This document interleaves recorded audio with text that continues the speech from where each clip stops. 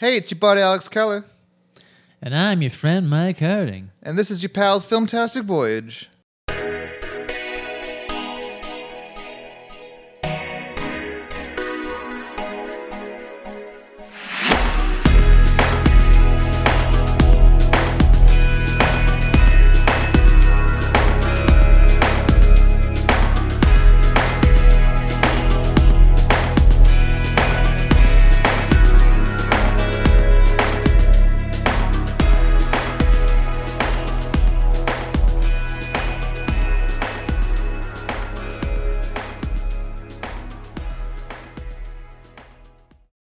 Hey, Mike.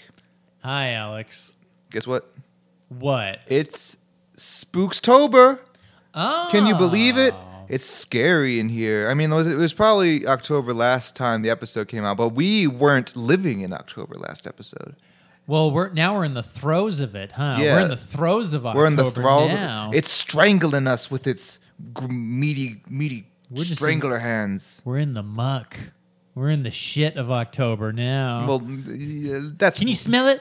Smell it. That's rude. October is one of the top 3 months of the year. Top 3, no yes. way. Oh, what are you talking about? It's like October and November 3. and December, for whatever reason, are the best months of the year. Everyone knows that. Well, December is the best month because December has the most holiday days off, and it's got Christmas. And it's got the coolest birthdays. Yeah, it's got the coolest we're birthdays. Both December people. Slap hands. Yeah. Yay. Enthusiastic Sagittarius slap right there. Well, you can be born in December and not be a Sagittarius. What are you? Sagittarius, but isn't the 21st or whatever the cutoff for that? Yeah, but I knew you were Sagittarius. I know. Well, I got like my hooves. You can't see it right now, folks. I got my hooves, and I got my bow and arrow back at my house. We do kind of have a weird, stupid... Like, I'm not a fan of the actual, like, symbol. Well, astrology? It's just a dude with a bow and arrow and shit. I don't know. I mean, like Cancer, like although they have a kind of suspicious name, they have a fucking crab. Yeah, crabs are fun. I Everyone love loves that. crab. Puppy love crabs. Hey, everybody, why don't you leave a comment below on what the Sagittarius symbol should be changed to? Maybe it's Yoshi from Mario. When I was little and playing The Sims, you could choose what astrological sign, or you would just randomly assign an astrological sign for your characters that you made. And sometimes it was Cancer, and me being little and not knowing what astrology was, I was like, oh, that's sad. I want them to die of cancer. And so I would like change their settings to make it so that they wouldn't become a Cancer. When I was little, my mom walked up to me one day. I was probably in middle school. She walked up to me one day and she's like, listen, you can't play that game, The Sims, because you can play God in that game, so I don't want you to play that game, The Sims. And then immediately, because any kid would, I was immediately very curious about playing The Sims. Oh, you didn't even have it at the time? No. Oh, that's so stupid. She just walked up to me one day and said it, and then I was curious. Now, granted, I didn't play The Sims until maybe 4 or 5 years later, and it wasn't that fun. It's not that fun. Like, The Sims is not that fun. I'll be honest with you. At the time, it was rip-roaring fun. It's good stuff. You could trap people in pools and watch them die. I didn't do that because I couldn't afford it because my PC sucked and I couldn't afford video games on the PC. Always a console gamer for life. Still am. And I only just, like, within the last 3 months got a computer that can actually run games good, and I only use it for animation. Well, that's the thing. I played The Sims Living Large. Oh. Because it was on, I think, GameCube or Game Boy Xbox Advance or something. Yeah. That's probably not a real game, how I though. played it. That's fake. Fake Sims. Fake Sims, yeah. You can't even... Well, it's true, though, because you can't hack it with, like, custom skins and stuff. Yeah, you can't turn off the nudity filter or whatever. I just remember, like... I'd look online at, like, Sims footage, and it would be like, whoa, like, Nightcrawler? There's, like, a Nightcrawler Sim skin? And they do that all the time. Like, if you watch, like... you go on YouTube and watch all the fun Grand Theft Auto mods and stuff, and you can make all the dragons in Skyrim Randy Savage. Not joking, that's a real thing. See, and that's the problem with consoles, I think, in general, is they got to catch up with that shit. Xbox is trying to push, or still is trying to push mods on consoles or whatever. Okay, well, that's good, because, like, I know DLC and stuff, like, that's cool, but, like, damn, like, give us a way to get some mods. and some good old-fashioned American viruses on our consoles. Is that? What we need is some good old-fashioned American viruses to go with our can't wait for that. Downloadable mods. You know what game I just got, Mike? What's that? Super Mario Party. Oh, shit. Gotta play one of them Mario parties with yous one of these days. How is it? It's Super Mario fun. Mario Party 9 is the worst game I've ever played in my life, and Super Mario Party is a true return to form. It is. So they just called it Super Mario Party? Yeah, because Mario Party 9 and 10, I never played 10, but 9 was garbage because it basically was like, everything fun about Mario Party is not in the game anymore. And then Super Mario Party is like, all those fun things you liked are back in the game. Well, you know what's interesting is Mario Party's not made by... It's licensed by Nintendo and it's Nintendo property, but it's not made by Nintendo. It was right? starting with 9, which is why it changed so drastically. Because Hudson Soft went out of business, and then Mario Party 9 was made by Nintendo. And this is the first Nintendo-made Mario Party that actually looks and feels. Maybe not looks, but plays like a Mario Party. But it's got that nice layer of, classy, glossy layer of Nintendo good old-fashioned game design. It's crisp. Yeah. Whereas the Hudson Soft ones, at least the character models, I always remember looking really ugly until maybe the GameCube era. Oh, okay. Because I always remember watching as a kid looking at Mario 64 and being like, wow, these graphics are super cool. Gee whiz, they're so wizard. And then looking at Mario Party and be like, why does everyone look like they're melting? Yeah, I mean, I just remember Mario Party being kind of a hit and miss property. And back in the N64 days, I remember buying the first one and being super excited about it. And then you get to the levels where you got to take the joystick and oh yeah, they got rid of those. And then you'd have blisters on the middle of your hand. Yeah. So then I was like, I'm never gonna buy a Mario Party again. I rented Mario Party and was disappointed with it. I didn't appreciate Mario Party till I was an adult and realized the bullshit's fun. Right. Because as a kid, I'm like, this is bullshit. I fucking can't. I did everything right and I still lose. What the fuck? I also wasn't playing with 4 people. I was playing with me and my brother, and the computers were beating us because computers, they just do whatever. Well, and then also with Mario Party, what bummed me out, super hardcore, Alex. You want to know something super hardcore bummed me out? What? That was the first game where they changed Wario's voice to a deeper voice, and I'm like, what the fuck? I want that sleazy ass, high pitched Mario Kart 64 Wario voice. I don't remember his Mario Kart voice. Yeah. I always It's like, ha. You remember the Mario Kart voice? It was like, Wario, ha. And then the Mario Party voice was like, ha ha, Wario. Well, I don't know. It's always sounded the same to me. It's kind of the high-pitched Wario voice nowadays, isn't it? I think nowadays it is. I think nowadays they've switched it back. All right, maybe it was just a weird thing. There was a little era in there somewhere where it was like, oh, lower voice. And I'm like, God damn it. You guys were sitting on a gold mine and you fucking... Yeah, I'm sure that they lost sales. Yeah. But you know what the gold mine Nintendo really is sitting on that... They'd light the world on fire if they ever wanted to do this. Star Fox. Well, kind of. Super Smash Kart and Super Smash Party. Yeah. You take Mario Party, you make Mario Kart, you get rid of all those loser characters. You put in Samus, you put in Link. Loser characters. No one wants to really be Dry Bones. Come on. Yeah. And then you make all the levels themed after various hit Nintendo properties. You're printing money. You're printing money all the place. When Nintendo needs that next boost, that will probably happen. We'll probably get that. But, they're killing it right now. So I feel like they'll probably just stick with their, Mm-hmm. The thing, the bummer a little bit about Nintendo, and this is coming from someone that loves Nintendo, is they're so paint by numbers when it comes to how they phase console. You know what I mean? It's like they're always like, okay, for this console, we're going to have one Smash Brothers game. We're going to have one Mario game. We're going to have one Zelda game. We're going to have 5 Mario Party games. We're going to have, you know what I mean? It's never, I don't know. It seems very formulaic. Where we got to make sure we cross out these, we got to check off this list of stuff that we're going to do for this Where's console. my F-Zero? Yeah, that's the thing. Is I get the feeling we're never going to see an F-Zero again. Well, what they've said is why make another F-Zero? It's just going to have better graphics and the gameplay's going to be the same. It's like, I don't know. There was like some cool lore behind F-Zero. Yeah, though, make a new story mode. I don't care. with like cool ass aliens and like weird clones. There was Captain Falcon, and then there was Blood Falcon. You remember yeah, Blood he's a Falcon? clone. He's a fucking clone. Could you imagine, Alex, you're on a racetrack and you turn to the right of you and it's just you in another car? You know, we were talking about video game movies the other day off the air because we don't record everything together. Audience, cut us some slack. Yeah. And F-Zero would be a hell of a movie property. I think so. Unfortunately, because it's Nintendo, it wouldn't be able to be like the hard PG-13 it deserves to be, or at least an R, you know? Because I want to see some sleazy Captain Falcon just like in a dive bar, basically Judge Dredd world. Yeah. He's in a dive bar. He's a fucking bounty hunter that looks like Judge Dredd. You know, you got like a bunch of aliens, gloop-glopping aliens walking around. Who knows what's hanging out?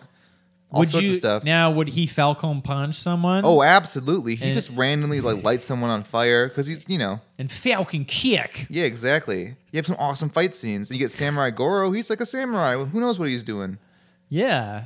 And then you get Captain Falcon and Blood Falcon to Falcon punch each other, and their fists collide, and the world explodes. And then there's the villain, the big guy with the black leather, Black Bull. I think that's his Black name. Bull. Yeah. Or something. Yeah, something like that. And then there's the robot guy. I think he's called the Mighty Gazelle. No. That's the name of his car. He's called... No. He's the Mighty Gazelle, and his car is named the Red Gazelle. I don't remember. I kind of remember. My go-to was always Pico, the weird alien crab Is thing. that the green guy? Yeah. Yeah. He was my go-to. So everybody, listen, if you're a youngin' and you weren't around for N64... Or GameCube, because I had F-Zero GX on the GameCube. That was fine, but like they didn't really expand on the... No, it didn't have the elimination mode, which was the best mode in the game. Yeah. And they didn't introduce any new characters. It was literally like copy and paste all the characters from They introduced F-Zero X. custom cars. Oh, that's Couple cool. of custom car commandos for all you art film people out there. That was licensed to Sega, I think, What? right? Custom car? No. F-Zero G. Oh, yes. I or think it whatever. was made... F-Zero. Yeah, I think it was made by Sega. Yeah. That makes sense. That sounds familiar. Yeah. God bless. Speaking of F-Zero, and like we're working our way into movies as we do, because this is a Sure. movie podcast where we don't talk about movies, but who gives a shit? No one watches this anyways. Hey, we have that one cool guy that watches We us. have like three, like, well, we have There's like, that one cool guy that watches our YouTube we have channel. like 3 people who comment pretty regularly, and we have like a dozen of actual fans. Yeah. So thanks everyone for supporting us. Yeah. You're the best. But I was watching Star Wars Resistance, which came out over the weekend. And I was like, man, I would kill for just a good old-fashioned Star Wars racing game. Because in that show, they're like flying ship through rings and stuff, you know. And it's like, man, well, that pod racing game was pretty sweet, but like to be a game where it's like I'm a Star Wars character and I'm on a racing team and I gotta like make a ship out of like scraps in a cave. And like, you know, use it to race and you get better parts and you fly through things better. It's like that would be tons of fun to have like an RPG light racing game set in the Star Wars universe. That'll never happen though because EA Games hates making video games. Pod racers? No, I'm talking regular like ships. Oh, okay. Pod Racer 2 though, you know, either or both. I would be down to revisit pod racing as much as like, you know, people say that the whole pod racing sequence was sort of like fluff. It was like the coolest fluff ever. That's my favorite part of that movie. Yeah. iMovie for me, like episode 1 is my least favorite Star Wars movie. If you're not counting the Clone Wars theatrical movie, which is much worse. I don't think we should. I don't know if I'd count that. Well, if we're counting, well, I also don't count the Ewok movies too. So like, Right. I love the main ones, because it's so boring until we get to the pod race section, and then my ears perk up, my eyes open. I'm like, this is so much fun. Look at the fun we're having. And then like I get bored again until the ending.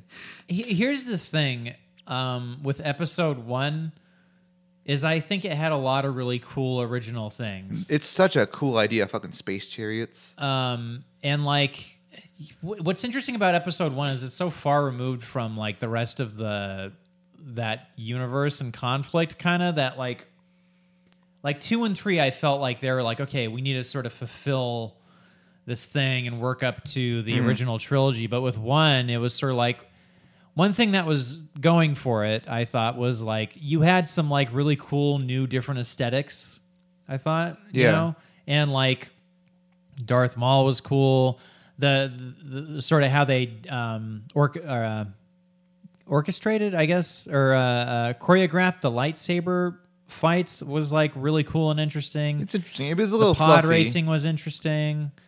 I don't know. There was some cool things about that movie. No. I mean, it's not bereft of bad of good ideas. It's got lots of good ideas. It's just marred and sort of haphazard execution in terms of like acting and all that stuff. Everyone knows what's wrong with the prequels. Right. Speaking of Star Wars, though, in Episode 8, when they're in the casino planet and the glasses start shaking, I don't know if you thought that's for me. I was like, are those pod racing? Is there pod racing on this planet? I know. It should have. Honestly, like, yeah. Yeah, and then there was a bunch missed opportunities. Fathiers, which is like whatever, but like, and then they capture the Fathiers for this like kind of shoehorned in environmental message that doesn't really go anywhere. And they're just going to capture those space horses like an hour after they leave anyways, so. Yeah, honestly, with Episode 8, like I'd say the creatures didn't really do much for me. The CG, like if we're talking like those things, whatever they're called, Fathiers. Fathiers. Okay, whatever. Fava beans. Oh yeah. And then the snow Chianti. Chiantis. I don't know. I don't know. Just I guess it didn't really do much for me in that movie, but. That's fine. I like the sequel trilogy. Just gotten so far has gotten a nice collection of Gleep Glops. I just wish they'd mix a bit more in, because it seems like the prequels had a lot of original creatures, but they mixed in at least some of the more ones. But I mean, their current I don't want to call it excuse, but the current reasoning is like we're in the outer like these weird territories that we've never been to before, so we won't have the normal collection of inner territory Twi'leks and all that shit you've seen before. So it's like I guess so. Star Wars Resistance has a pretty good swath of aliens. So this show, kids show, right? Yeah. For kids, but I like it. Right on. It's still it's pretty kiddie, at least in terms of like the humor and animations, more kiddie than the other shows for sure. Yeah. But the characters are more immediately likable, I feel, except for the main character who kind of sucks, and I'll get to that in a second. And I like the sort of world that they're making, the little like racing. Like we're racing ships and we're on this cool like it's not a space station. It's like it's on the water. So it's like it's cool like garage on the water and we're all racing ships around. It's cool stuff. That's fun. A lot of room for interesting things going on. Captain Phasma shows up briefly. Nice. Poe Dameron and all that stuff. The only interesting thing is that the main character's name is Kaz. Is a little annoying. Kaz. But having seen 3 shows now created, this one's not directed by, but it's created by Dave Filoni. He's got a pattern where his shows are all star spunky, annoying little dipshits who learn how to be responsible and become really interesting characters. So like it's got your typical hero's journey here. Huh? You could say that. Like Ahsoka really sucks when she starts. Ezra really sucks. This guy really sucks. But like Ahsoka becomes one of the best characters in Star Wars canon. Ezra becomes fine. It's like he's a good, fine character. He's not the best of those bunch, but he's perfectly fine. And this guy's got a lot of potential to like learn to be not annoying and not whiny and not entitled. Interesting. Now he's not around in these new movies, right? Not as far as I know. I'm sure he's around, but it's kind of funny because he's like, I think the show takes place around 6 months before Episode 7. And he's like, "Wow, man, the New Republic's like my favorite. It's like all I've ever known. It's my home." And it's like that doesn't last long. That sucks. Jeez. Sorry, guy. Foreshadowing, huh? Yeah. Yeah. So, on the topic of Star Wars, is there any? It feels like we haven't talked about Star Wars in a little while. Oh, right. Huh? Well, we got all that news because also we didn't talk on the air. The Mandalorian. Whoa. Yeah, the Mandalorian. Fucking sweet, yo. Like, we'll see how Episode 9 shapes up. But of all the stuff that's coming out currently, Resistance, Clone Wars, continuation, revival, I guess. The Mandalorian's my most anticipated show as of now due to the talent attached and the sweet-ass costume they have. I mean, I already like the fact that it's called The Mandalorian. It's cool. And I hope it's like one of those shows where they're just like, get me the Mandalorian. Where's the Mandalorian? The Mandalorian took it. Blah, you know what I mean? Yeah. Just like always referring to the Mandalorian. Like, it's cool because it's like space western like that. Supposedly, Pedro Pascal is the main character. That's a rumor. I mean, knowing this podcast, the day after this podcast comes out, it will be confirmed and we'll sound like idiots. Right. So, yeah. And then, like, the directors include, like, Dave Filoni again making his live action debut. You got Taika Waititi is doing some shit. Yeah. You got Bryce Dallas Howard. Apparently, she's a director. That's cool. I didn't know that she had directed. She directed some stuff. I just wasn't aware. And a couple of other really cool directors whose names I can't remember right now. But like the stuff, I think the director of Dope is doing an episode. Oh shit. I might have misread that. But that movie was well made. I didn't like it, but it was a well made movie. I thought it was a fun movie. I didn't think it. You know, the weird thing with Dope is the trailer and the actual movie were very different. Yeah, I got kind of a bit of I get lied to a smidge. I thought it was like a period piece for like the late 80s, early 90s, and it turns out nope, it was just like these modern day kids that like to dress like they're from the early 90s or something. I forget what it was, but it was just modern day, and like, then these like fun-loving kids. It's fine. It's a fine movie. I mean, like I'm not gonna like again. It's a personal thing, and I just didn't really care for it. But it wasn't poorly done. No, at all. yeah, it was good. It was exactly what it needed to be, and I was just like, yeah, it's not my thing. But yeah, it's a real cool who's who of interesting talent, and like Jon Favreau is the showrunner, right?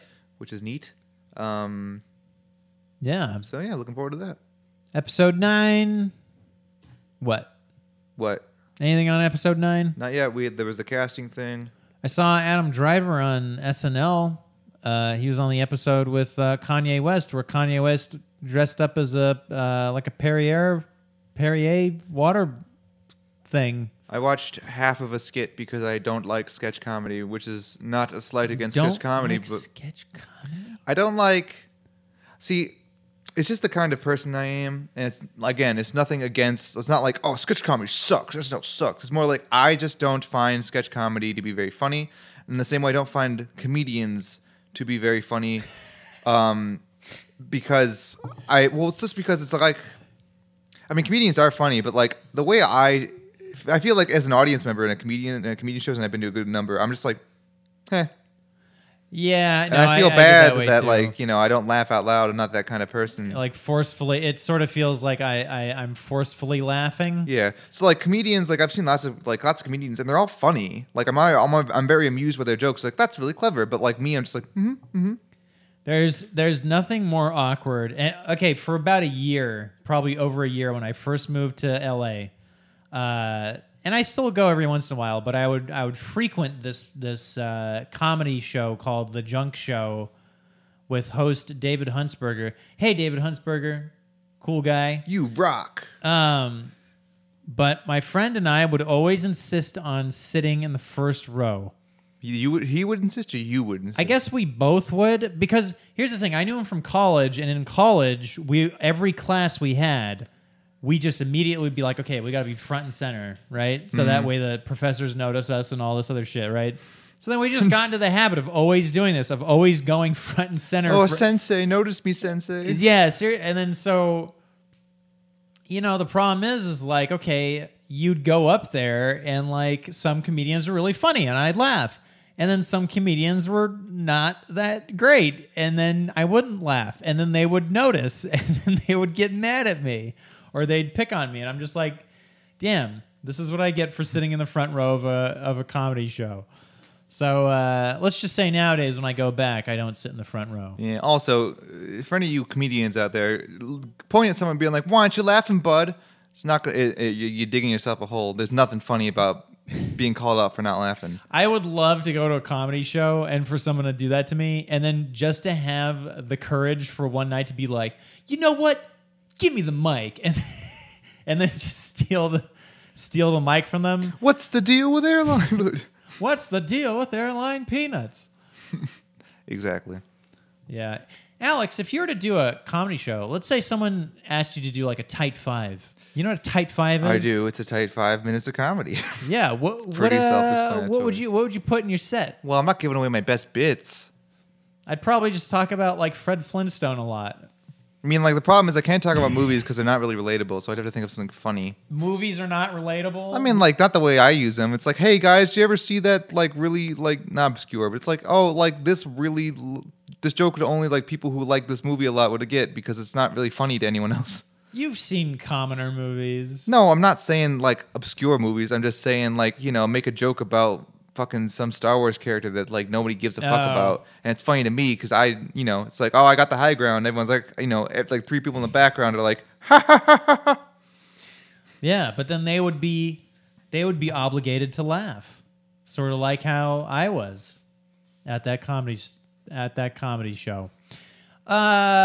Anyways, speaking of hilarious movies, I've seen some fun, funny, maybe unintentionally funny, but also intentionally funny movies lately. Yeah, Mike. Since last we spoke, I've seen a whole bevy of movies.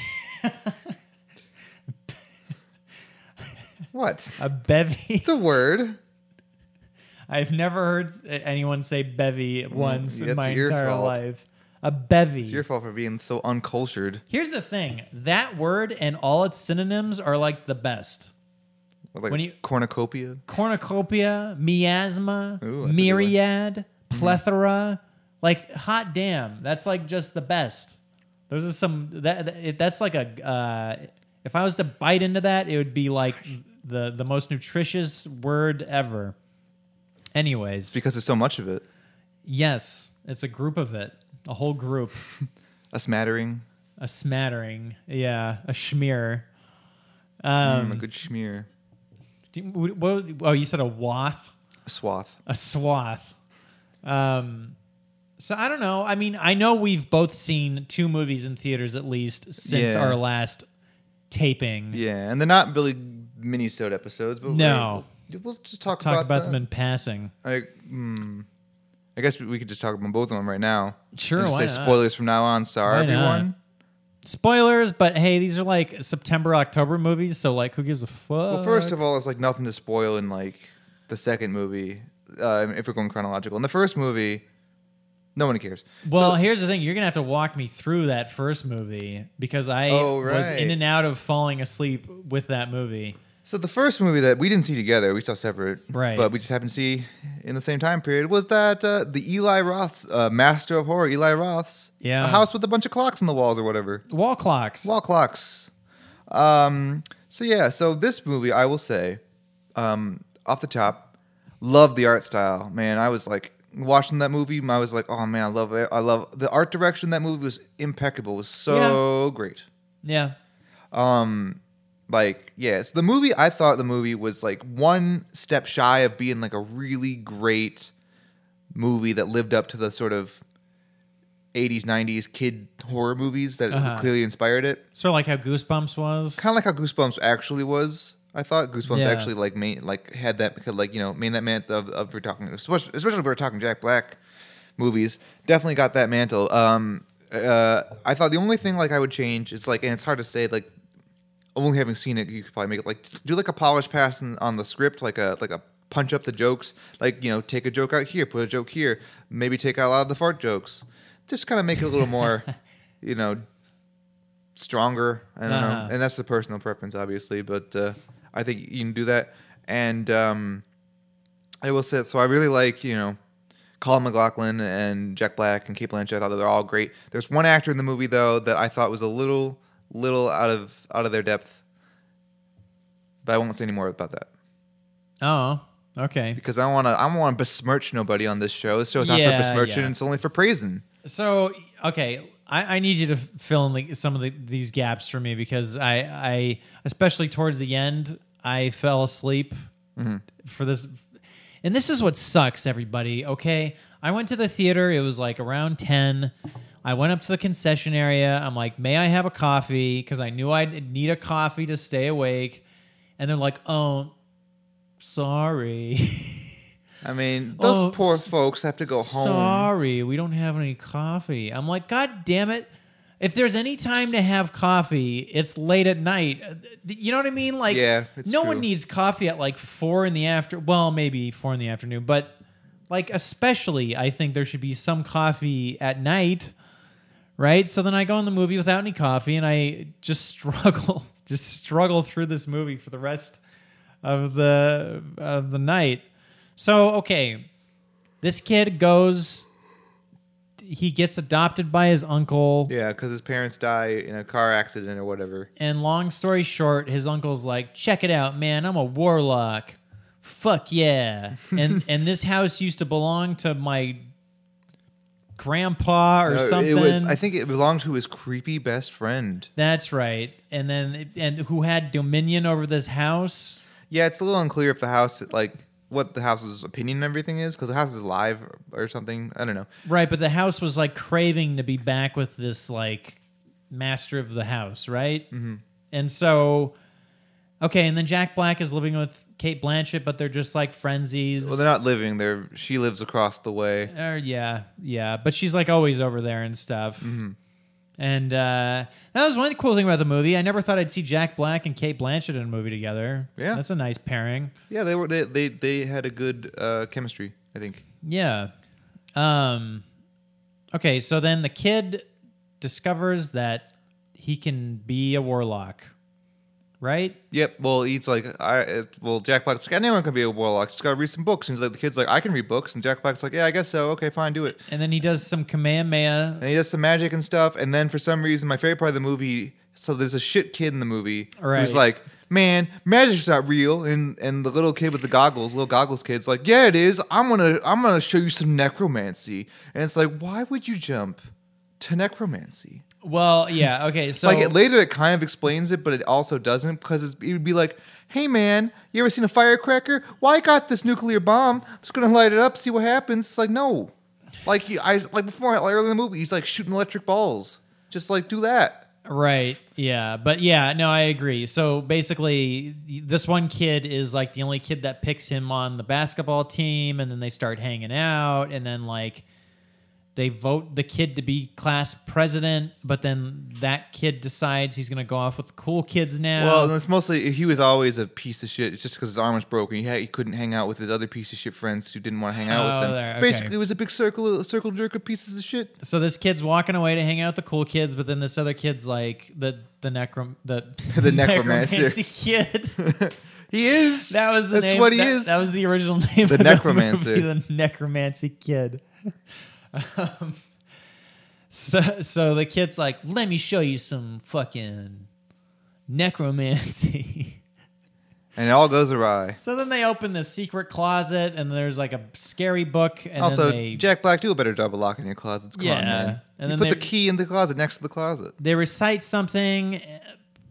Blood. Right. It's a blood ritual, and then Kyle MacLachlan, comes out of his grave. Yeah, and he's all spooky. I liked how the movie didn't shy away from the spooky. I don't know if you were awake, but there's a flashback where it's like I was hanging in the woods, and I was hanging out with Azathoth, like Prince of the Damned, and like he's like a creepy old dude. He's like the fucking guy from behind the diner in Mulholland Drive. Yeah.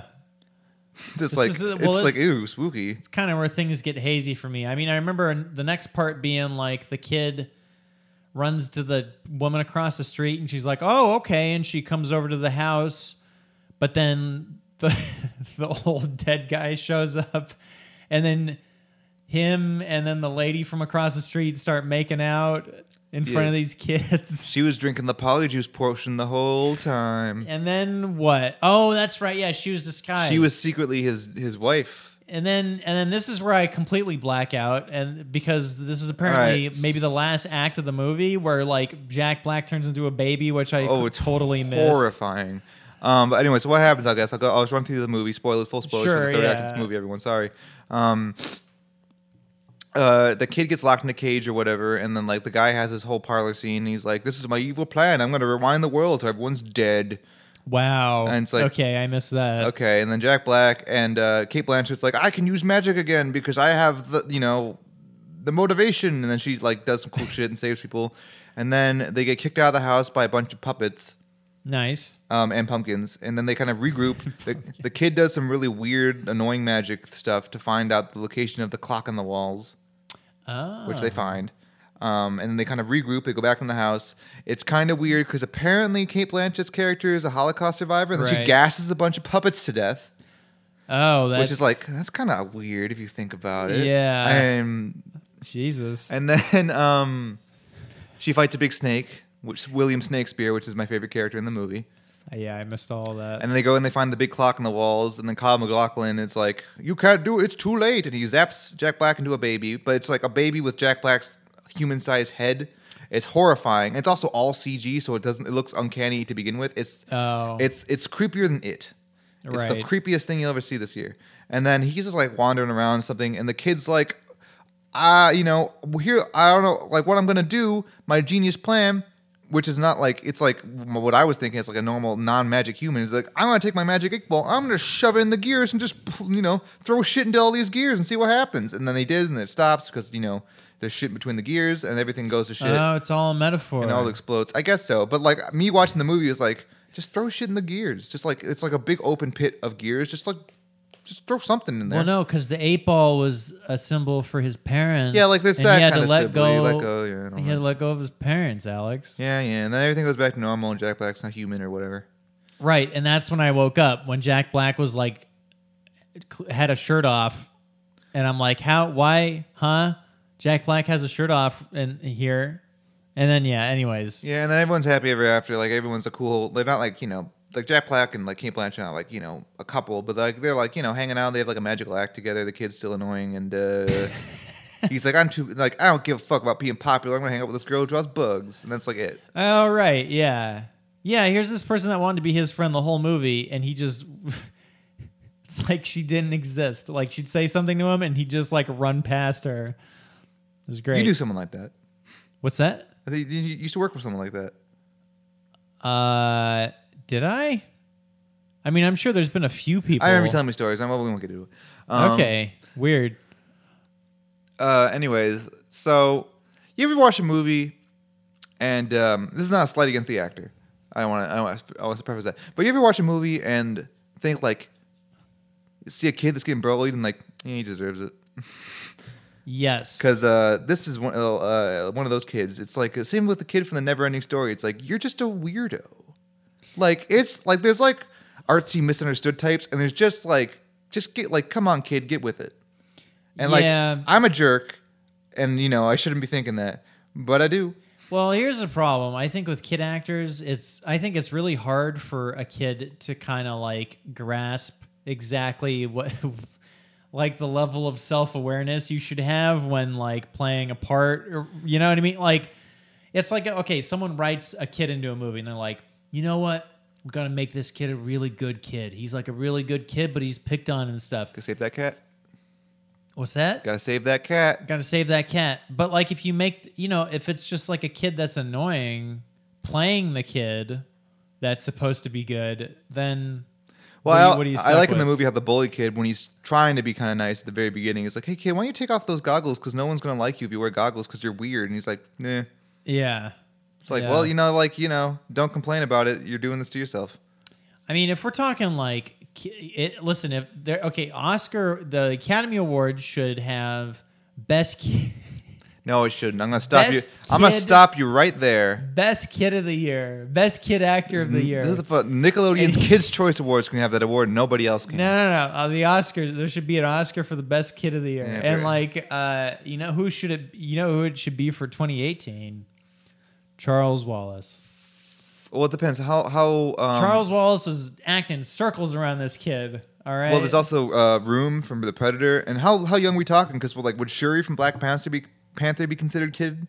No. Okay, she's that's too a old. Grown. That's a. She's a teenager, so it doesn't count. I but guess. still, no. I'd say it has to be under. It has to be pre-teen. Okay. It has to be like pre. I don't know. Charles Wallace, I guess. There's a little girl from Winnie the Pooh. I'm trying to think of major kid roles this year. Let's say 12 and younger. Yeah, no. That seems to be the. I'd say that'd be the threshold. Charles Wallace, all the way. There's a little girl who was a clone in Jurassic World. I think she should get not the Razzie. That's mean. No, But that role didn't make any sense. it's not her fault though. She did the best she could. She could cry in command. Yeah. I think of all the actors, all the kids that we mentioned this year, they all did really good stuff. Well, sure. I mean, kids are doing their best. Hey, I've never acted. All right, so like kids are already more successful than I am at that. Shit. I mean, Of those group, I can think of like one kid who was like, But I want to, again, I'm going to leave it vague so no one gets hurt. There you go. Well, for all our young audience out there, you keep acting, all right? There should be a Best Dog Actor award also while we're at it. This was not really a year for dogs, though. There was the dog from The Predator. The other dog, the dog that shows up to get then the slappy dog. He's a big slappy dog. I don't know. I'm trying to think of other dogs and things. I would have been so bummed out. Like, it seemed for a minute there that they were going to kill that dog in that movie, The Predator, and I would have been so bummed out. I watched a movie recently that had some stone cold dog murder in it, but we'll get to that later. Probably next episode. Probably next episode, everyone. Jeez. Maybe this. Yeah, next episode. Stone cold dog murder. Jesus. Yeah.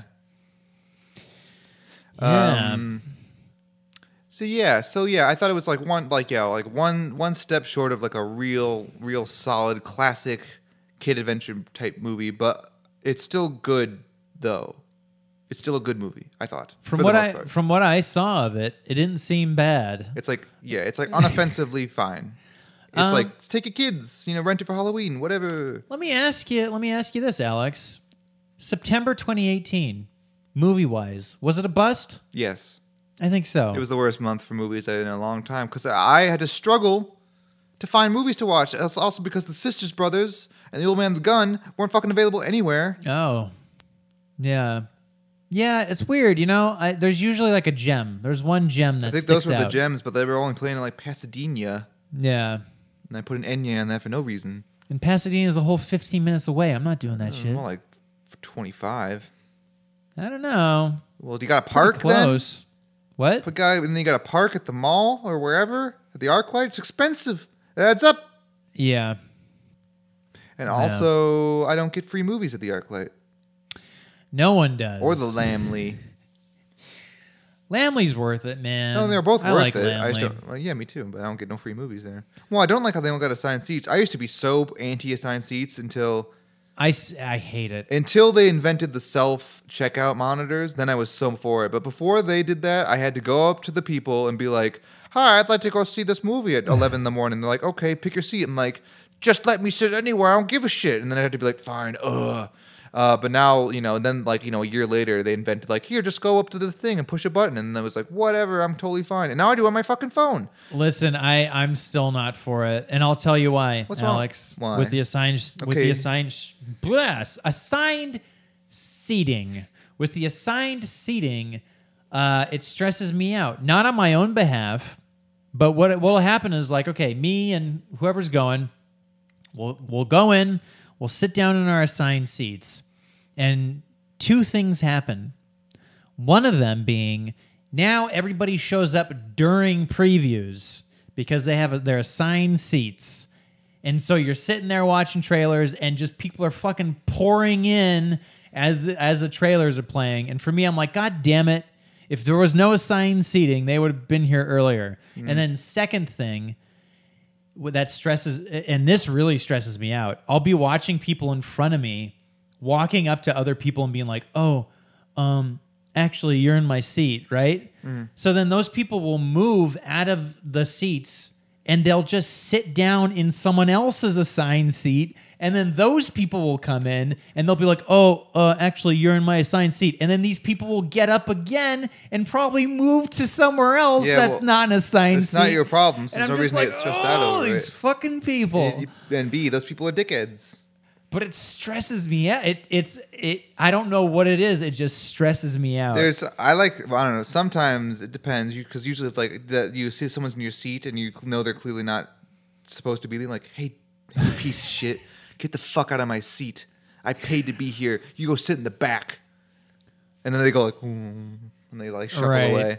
Yeah. I mean, like, obviously I don't say it like that, but like, that's what I feel in my heart sometimes. Sometimes, but usually it's like, "Oh, sorry, excuse me. I think I'm sitting there." And they're like, "Oh, shoot. This is row M. Oh, I thought it was row K. Oh, I'm sorry." That happens occasionally, more often than the other one, I guess. Or maybe it's more, it doesn't matter. That rarely happens to me anyways. Yeah. The only thing about the assigned seating that's become problematic recently is like, I find is that we get like, you and I both now have the AMC A-list, which is apparently a big success, which is great because I love it. Yeah. But you can't, like, now we have to, like, I can't just buy a bunch of tickets and being reimbursed because you get free movies. So I had to like call you and then be like, okay, get K16 ready now. And then we have to both do it at the same time. 3, 2, 1.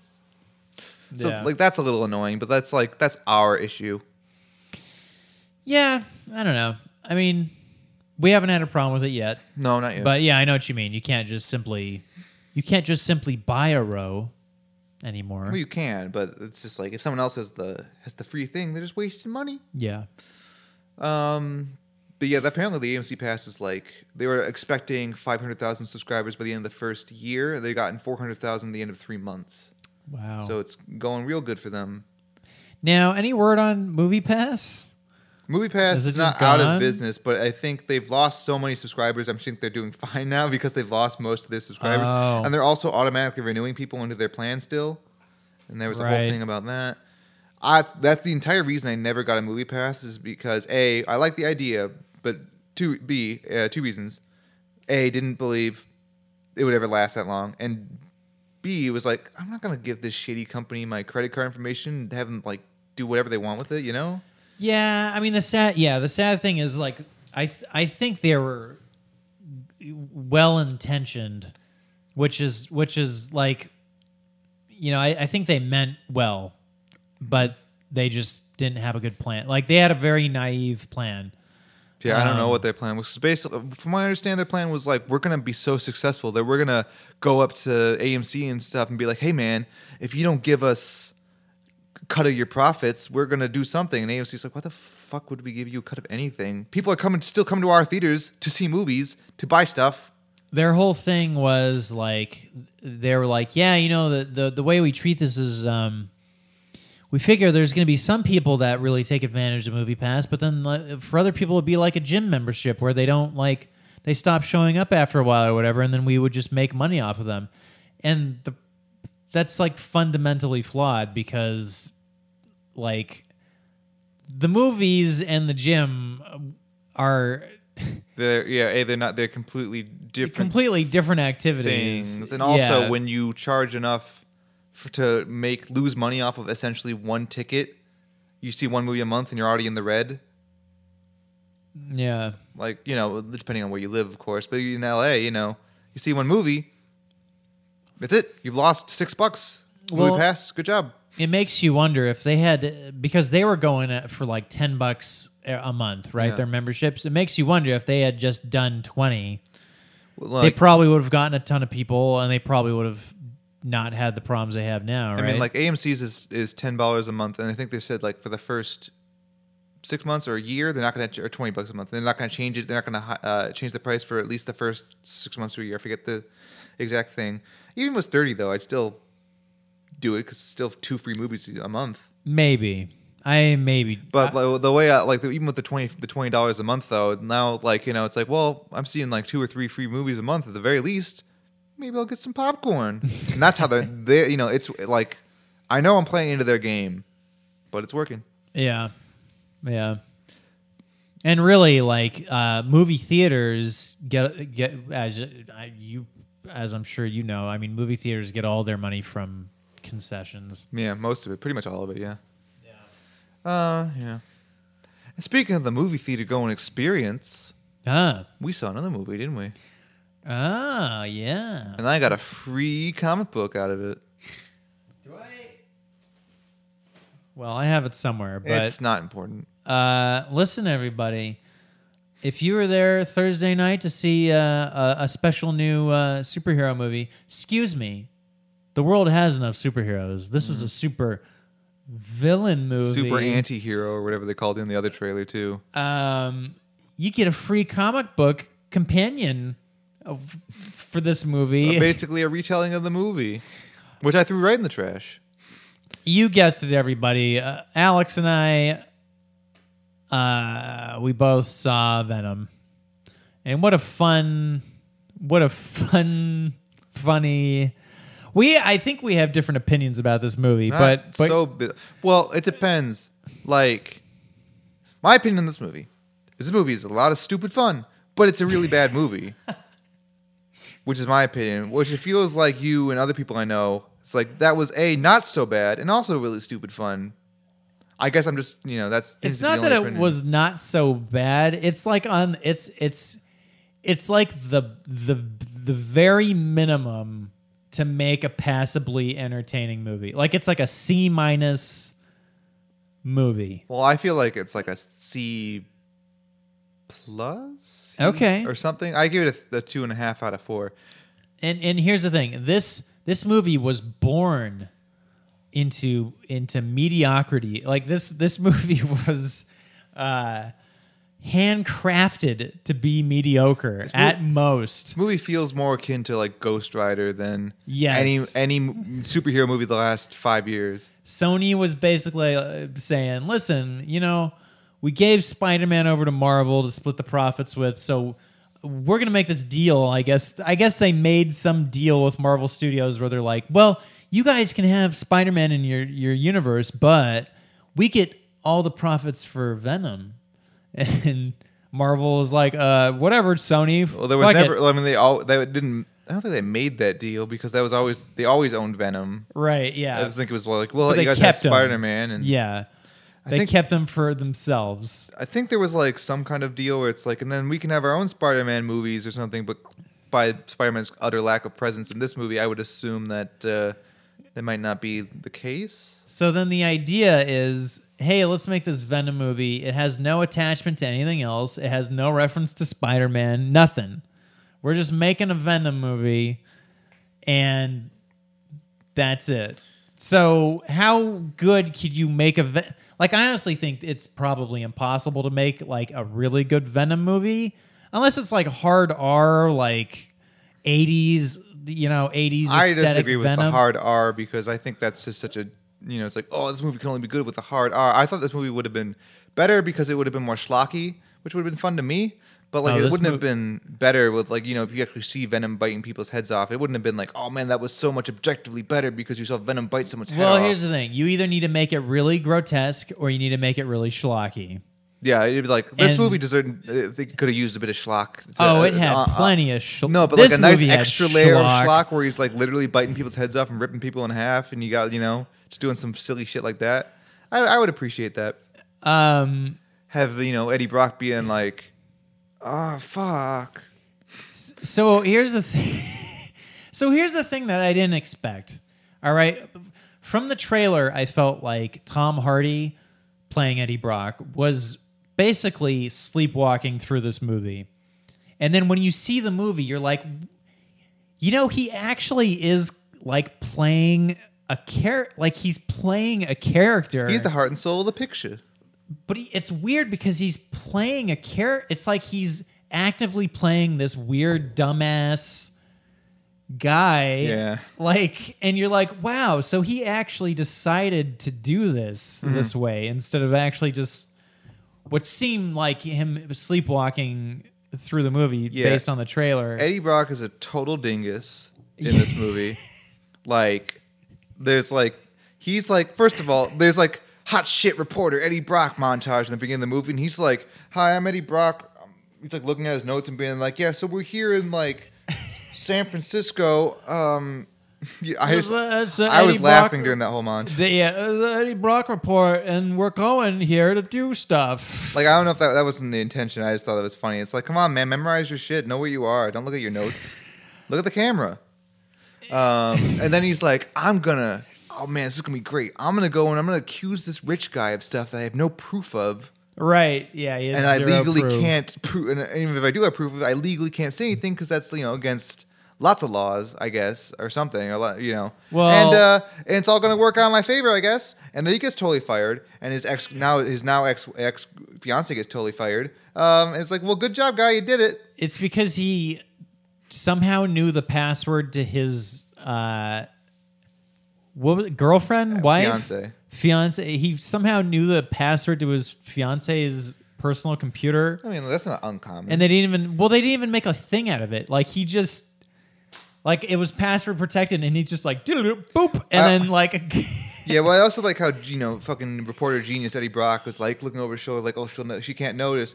but she's gonna see that the email got clicked on. Right. Yeah. And then also, and then he reported what was in her email, and then Anyways, so it's like, like good job. Like, how could you? Like, where would that possibly leak from? Either way, like, it's hard to feel bad for him when it was clearly his fault. But like, the movie doesn't really ask you to, though, which is kind of nice.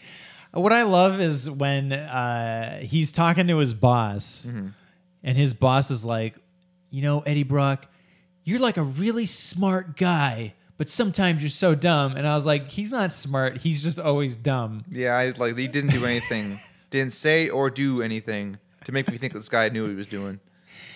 But I thought it was going to be really problematic when he got the symbiote in him and he was Venom.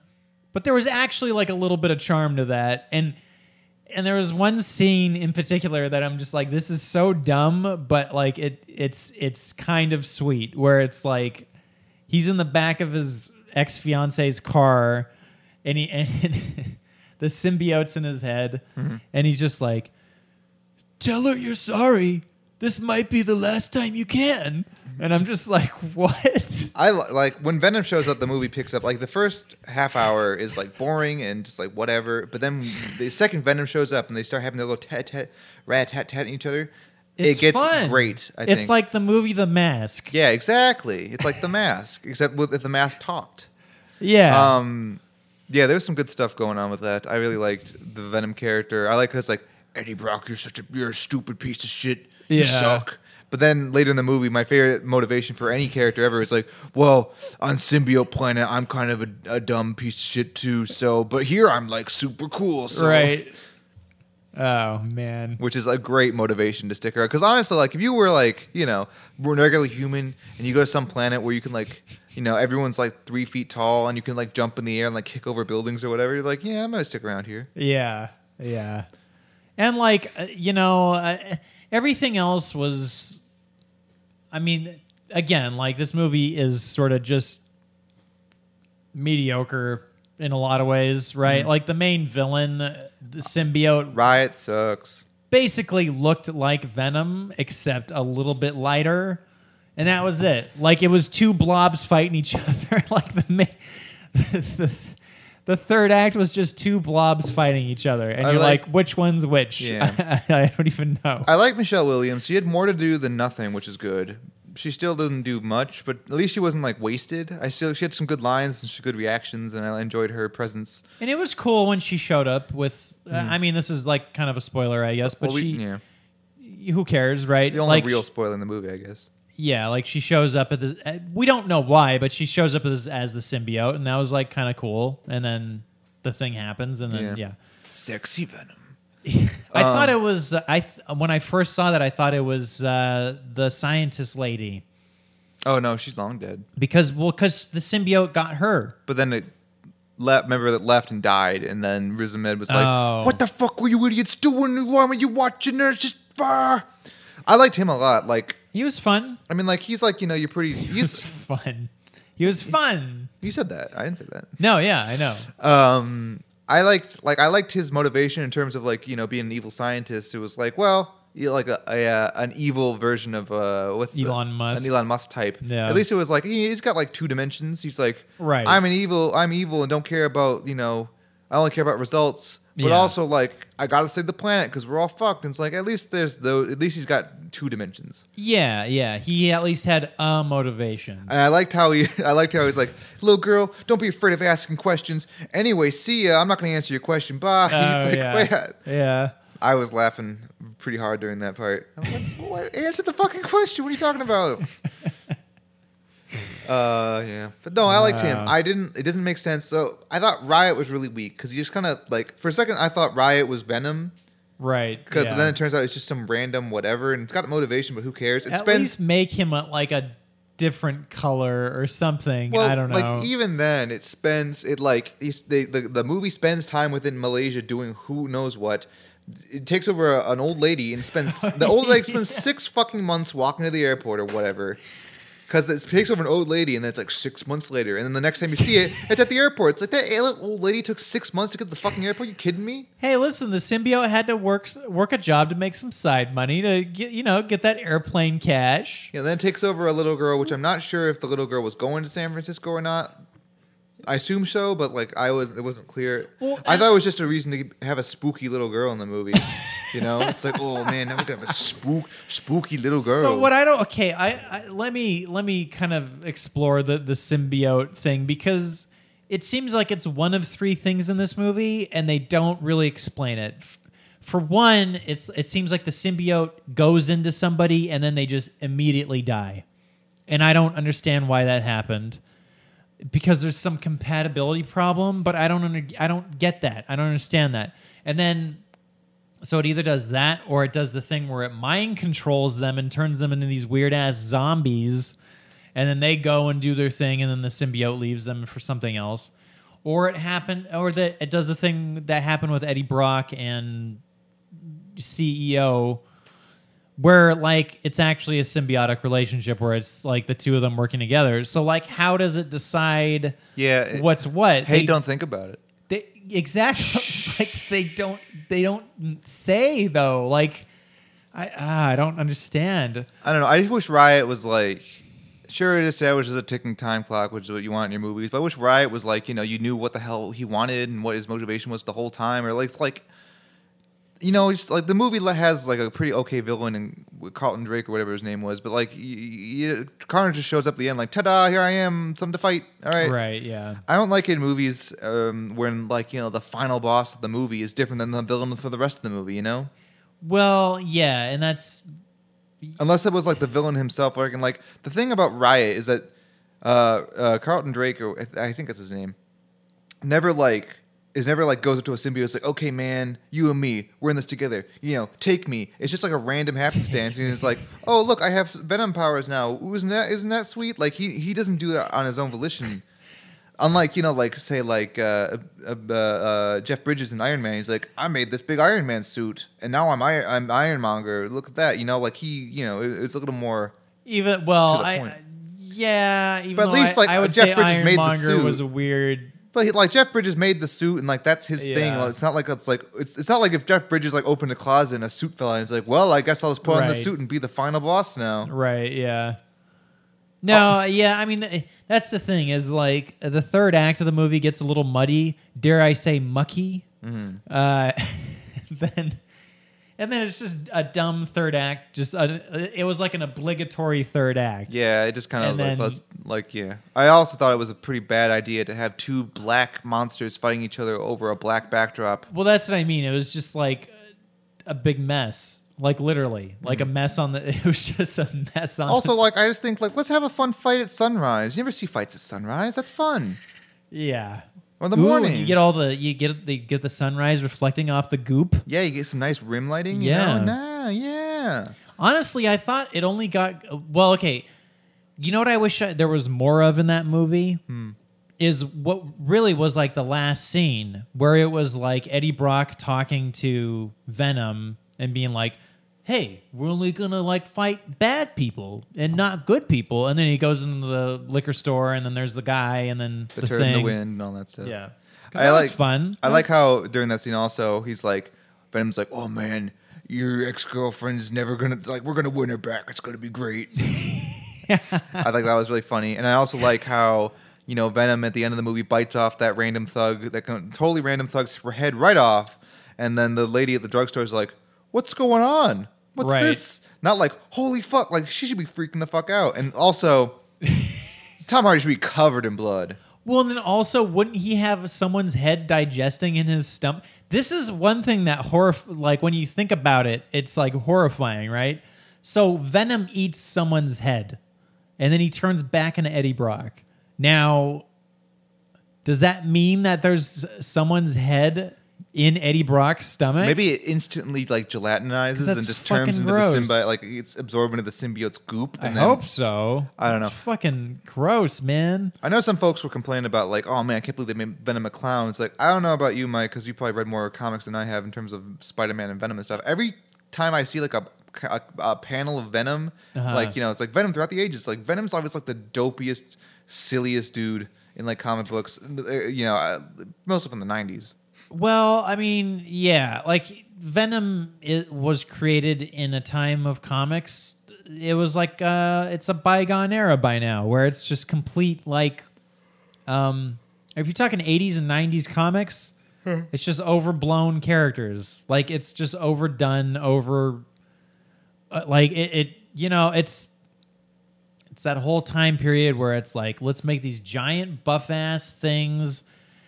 And that's what Venom is. There's no practicality to him. He's just pure fantasy and like, I don't know. Yeah, he's goofy. He's a goofy guy for sure. So I don't remember if I said this before the movie started. I don't remember if you heard me or not. I predicted two things before the movie started. Oh yeah. One of them was the turn in the wind scene was going to be the last scene of the movie.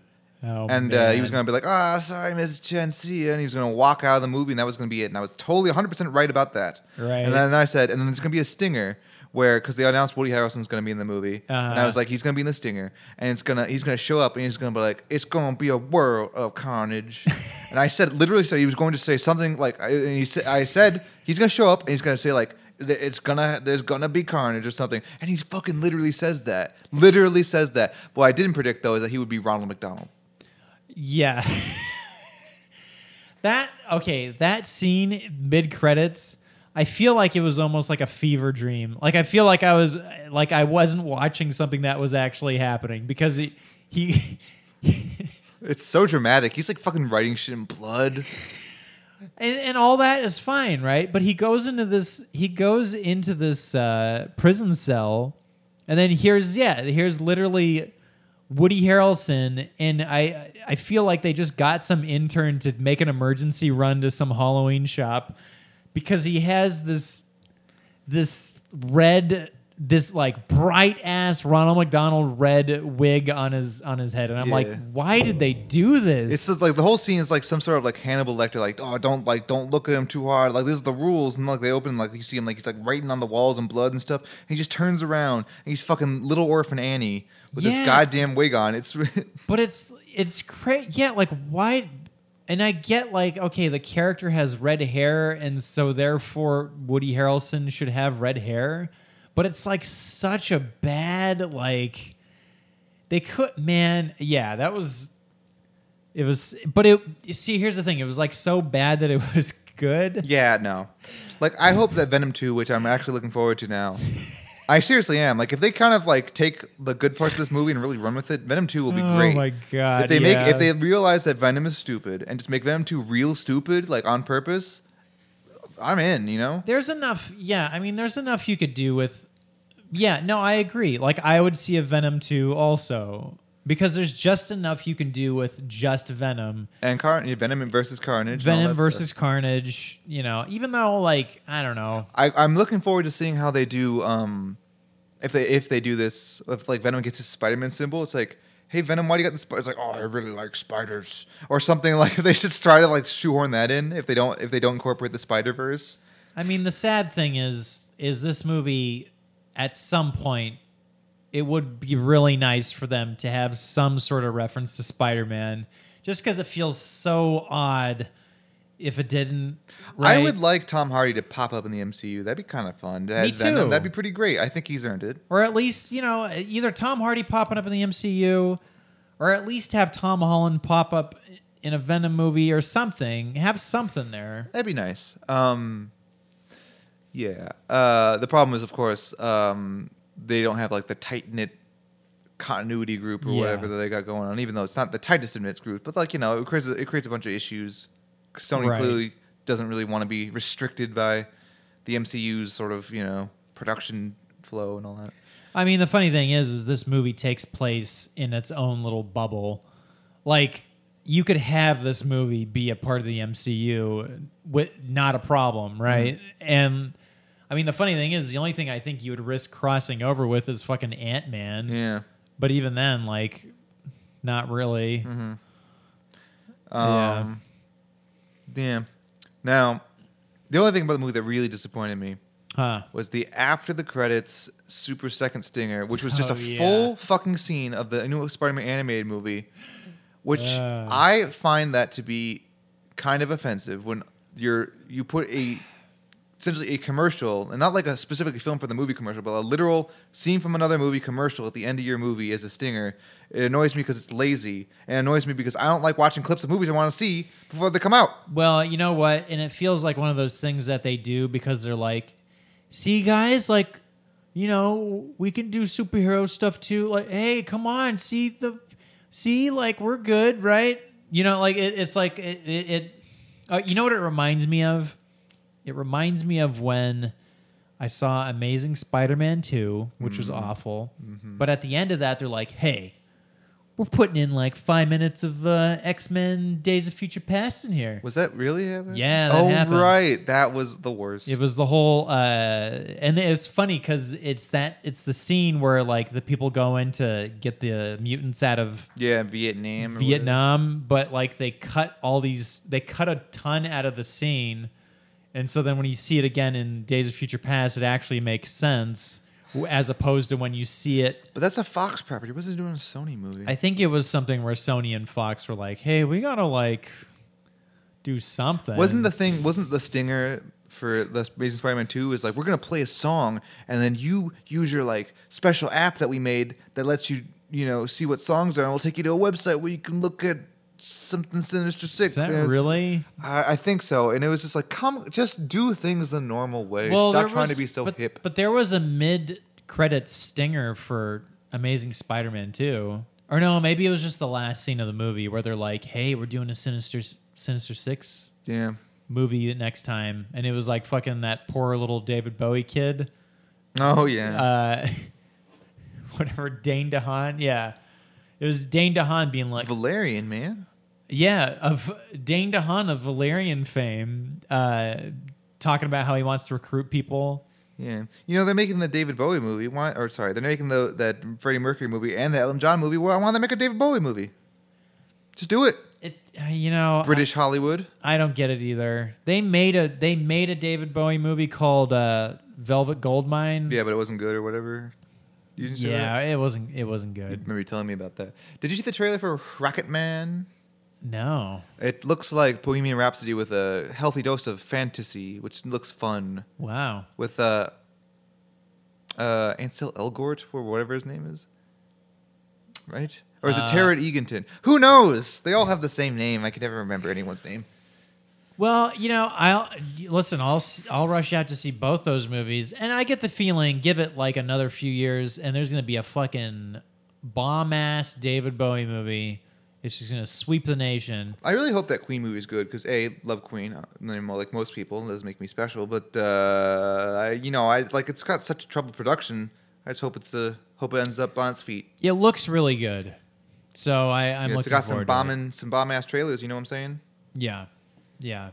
And, I mean, that brings up a great question. Like, why did it take this long to make a Freddie Mercury movie? Well, remember, I told you the production troubles they were gonna, and Natasha Baron Cohen was going to be attached to it, and Queen was like, no, we want to make it more about us instead of just Freddie Mercury because we want to look good or whatever. Well, what I mean, though, is, like, he died back in, I think, 92. Uh-huh.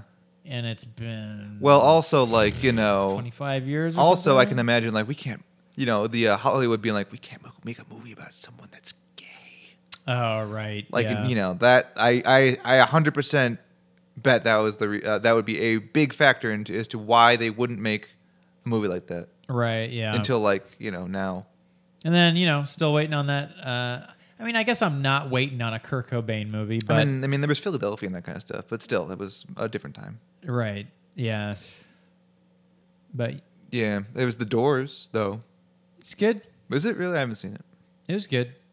It was fine. It's your typical biopic, Where's the official Beatles movie? Oh, who knows if that will happen? That'd be fun to see though. Seems like a hard movie to make. A hard day's night to make. I guess because mostly the career spans such a long period. You'd have to just pick the White Album sessions, and you could probably have enough for a movie right there. Well, you know what? And also, I think a big factor with biopics is, with musicians and stuff, is you're kind of I feel like you have to run out the clock to when music becomes public domain and stuff, because otherwise, like David Bowie especially, part of the reason that Velvet Goldmine movie was no good is that I think it was last minute, maybe even, like David Bowie's like, no, you can't use my music. And so they couldn't use any music of his. There was a thing also, they were making a Jimi Hendrix movie, and Jimi Hendrix's family was like, would never license music to anybody, because apparently they used Jimi Hendrix, I think Purple Haze, or maybe, I forget which the exact song, but it was in With Nail and I, which is like a song about a movie about a couple of druggies or whatever. And they were like, we're so sick of our fucking songs being this, whoever the relationship to Jimi Hendrix, his songs being used for this drug culture thing. That's it. Interesting. Like, no more movies and drug or whatever. I forget if they still. Surely they still license it to somebody sometimes, but there was like a Jimi Hendrix movie that came out pretty recently. I had all just whatever, like Jimi Hendrix based cover songs and none of the original music. Oh, I think I know which one you're talking about. Yeah. I think did it star Andre 3000, or am I making that up? No. Oh man, I don't know. It's either him or someone that looks really, really similar to him, but I don't know. Remember that Andre 3000 had a children's television show on Disney I never Channel? Saw that. What a weird time we used to live in. I mean, that's a pretty fucking cool thing to do, though. No, it's like as a musician, just be like, you know what? I'm gonna have a cartoon. I mean, it's a tale as old as time, being some person and having a cartoon based off your likeness. MC Hammer did it. Did he? I didn't know. There was some '90s. I think he had a pair of talking shoes. Oh wow. Yeah, the '90s had weird stuff. There was that TV show with Wayne Gretzky as a cartoon where he like solved crimes or whatever. Him and Michael Jordan and Michael Jordan. I mean, but they were on a team. I mean, like Mr. T had a TV show, RoboCop, but that's not a real person. Also, the fact that there's a RoboCop kids television program is beyond bizarre. Could you imagine having in the world of RoboCop having to have a meeting with RoboCop and being like, "Listen, we wanted to use your likeness for a TV show. Do we have your permission?" And then RoboCop just staring at you and being like, maybe. I'll have to think about it. Be like, yeah. Anyways, Alex, listen, it's been a mouthful. All right. I don't know if you have anything more to say on this episode. I watched a video. It was like a 10-year-old video, but I watched something where Peter Weller was talking about what a nightmare it was filming RoboCop, and they almost pulled the plug on the movie because the suit didn't work. And then they had to like make it work, and then it did work. Yeah, I imagine it's a nightmare walking around. Well, because apparently he practiced a completely different style of moving as RoboCop, and then they put the outfit on. Like he's just like, what the fuck is this? I can't move at all. And so they had to like spend a whole weekend like reworking the whole character essentially, like in terms of the way it moved. Wow. And like strip the suit of anything that wasn't necessary and stuff. And like eventually they got to work, and Orion or whoever made the movie was quite pleased. And I just bought that movie on Blu-ray. Well, you know what? I have that movie too. I haven't watched it in a long time. What, the reboot? I'm just kidding. No, fuck the reboot. Never saw it. Listen, guys, don't take a beloved ultra-violent movie like RoboCop and make it PG-13. It just doesn't work. Yeah, you should always do the opposite. Yeah. That's why I wanted that Ghostbusters reboot to be hard R. Hey, you know what, ghosts? Fuck you. And the ghosts are all like, their entrails are all spilling all over the place. Oh, man. Yeah, when they're capturing... No, there's like zombie ghosts, They're sucking them up, it's like, yeah, the intestine getting sucked through the ghost body and then the lungs and the... yeah, it's like that gross. scene in fucking Halo 4 where those people got fizzled. You played Halo 4 with me that one time. I don't know. That's the first thing that came to mind. Yeah. Or, I don't know, the part in The Last Crusade where that guy gets frizzled. There's lots of people getting misfrizzled. He gets fizzled. There's lots of fizzles. Oh, speaking of Miss Frizzle, Woody Harrelson is Miss Frizzle? Is Miss Frizzle in Venom. That's who that was. All right. There's going to be a world of Frizzle. All right, kids, get on this magic school bus. We're going to take you to a world of space. Science. We're going learning. That little kid's going to take his helmet off on Pluto. He should be dead. Venom. I talk like I got a fucking chewing tobacco. Woody Harrelson talks like he has like chewing tobacco in his mouth. I love Woody Harrelson. He's a national treasure. He's great. And on that note, if you want to tell us how much you love Woody Harrelson or anyone else, we're on, you can find us at filmtasticvoyage.com, filmtasticvoyage@gmail.com, Filmtastic Voyage on Facebook, Filmtastic Voyage on YouTube now. Indeed. Yes. See us in glorious 480p.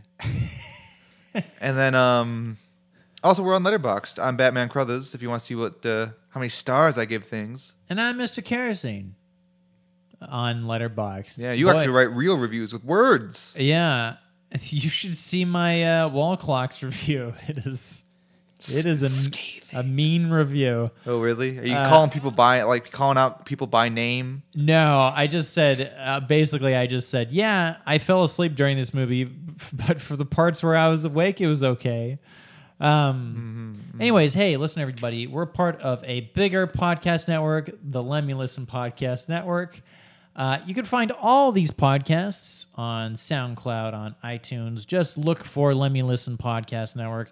Leave us some comments. Leave us some ratings. Tell your friends about us. All right? Maybe tell your family about us too. Mike, one last question before we go. Sure. Does Venom thwip in the comics? Does he thwip? Thwip. Does he thwip around? Does he use his wrist thwips to get through the buildings and stuff? Maybe. Does he shoot? I don't know. Does he shoot web? Yeah. I don't know. I think he does. I know Carnage definitely does. So Venom does? I don't know. I can't keep up. Just curious, because not a Venom head, I suppose. Me neither. Not really. I just know he's pretty gooey. He's gooey. Yes, he's very gooey. Anyways, see you next week. Good night. Unless it's day. Don't be so presumptuous.